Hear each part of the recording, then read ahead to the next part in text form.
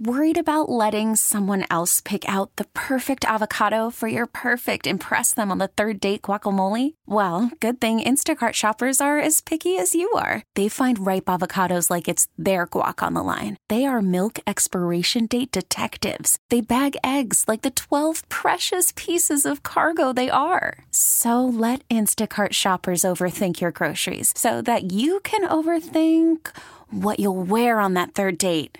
Download the Instacart app to get free delivery on your first 3 orders while supplies last. Minimum $10 per order. Additional terms apply. Baseball is in full swing. NBA playoffs are heating up, and your NFL team is gearing up for training camp. Listen to the latest on the teams you love here on the Odyssey app. The biggest sports radio stations in the country, providing unrivaled local coverage of their teams, all in one place. Exclusive interviews with players, coaches, and team executives, streaming live and always available on demand. Stay in the know with your favorite teams right here on the Odyssey app.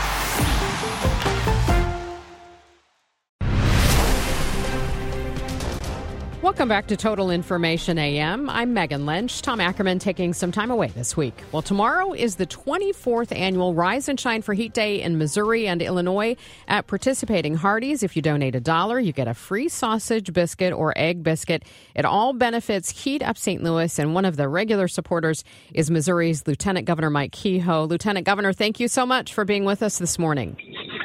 Megan, thank you so much for having me on. It's great to be with you. Tell us a little bit about why Heat Up St. Louis is important to you. Well, I grew up in North City, and so I'm from Baden and Walnut Park area, and a lot of our neighbors live paycheck to paycheck. A lot of people in the St. Louis area and East St. Louis metro area are doing the same thing with these rising utility bills and just trying to get by. So Heat Up St. Louis has done a fantastic job. Really, the folks that run it, Gentry Trotter, Reverend Nance, et cetera, and the board members, along with a lot of community partners, have pitched in for over 24 years to make sure those in need could have some utility assistance when they really need it the most. And it just is near and dear to my heart from being raised in that area. And I'd love to see these folks helped out when they need it, and this is an easy way to do it. Tell us a little bit about, exactly what Heat Up St. Louis does for individuals who need assistance. Sure. It's heatupstlouis.org. I would encourage folks who are in need or think they need help to go to that website and find the contact information. But folks are able to reach out to them, and they've got great people that will man calls to them or visits to find out what it is they can do to exactly help them, what they can qualify for.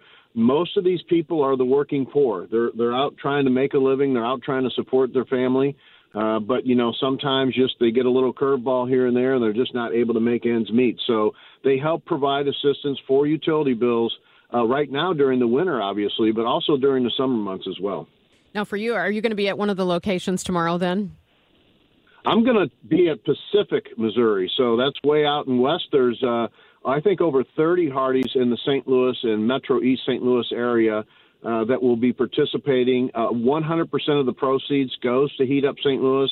The pre-orders are already at $80,000. We have great corporate partners who will be helping tomorrow, like Ameren, Spire, and Commerce Bank. Since the inception, this program has raised over $4.5 million in the last 20-some years. And I think it's important for your listeners to know Heat Up helps folks in over almost 44 counties through Missouri and East St. Louis and the Illinois area. And we've helped over 1.7 million people since Heat Up started with utility assistance. So this is a great program that touches a lot of lives and really makes the difference for people who need it the most. We have a few more minutes, so while we have you, of course, we have to ask some political questions of you.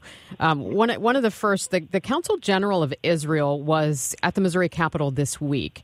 When you look at the relationship that the state has with Israel, how should we handle this as we're watching the ongoing war between Israel and Hamas in Gaza? Well, I was fortunate and honored to be able to preside over the Consul General's joint session. Consul General Starzinski and I have been friends for years. He is a great man that really has a lot of passion for what's going on. And when you hear his story and what's happening in Israel and you see the pain in his eyes, you understand that this is more than what we're just seeing on TV. Our relationship with Israel as a state has been very, very strong. Israel has a lot of investment in Missouri. Israel has several U.S.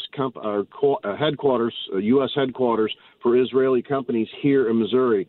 BioSTL up in St. Louis and the Cortex project there behind Washington University have been incubators for countries all over the world to come to the St. Louis area, but specifically for Israel.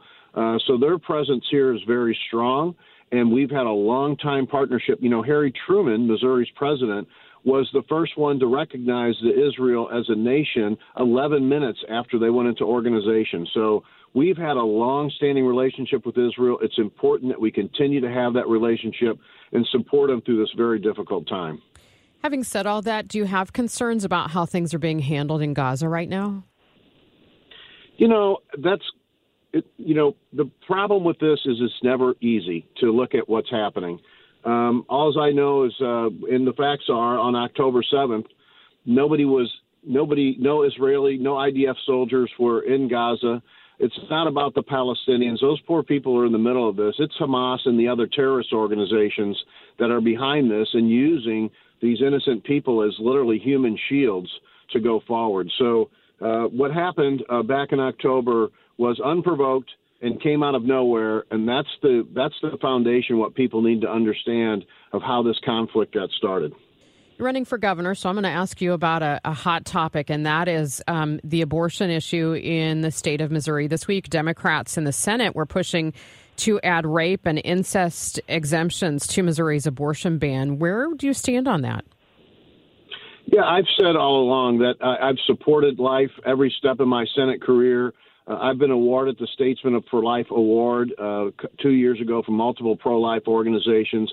I think that elected officials' duty is to protect innocent life, and that's the record I've made, and that's the record I will stand on. Okay, well, hopefully we can have you on again soon to really talk about some of those issues that are going to be key in the governor's race. Megan, I appreciate your time, and I encourage you and your listeners tomorrow to get out to your local Hardee's, get a biscuit for $1, and help a bunch of people in need. All right, will do. Thank you so much, Lieutenant Governor. Thank you. Hey, Rob Bradford here. I have set out on a mission with my good friends at FanDuel to prove what I have known for some time. Baseball isn't boring.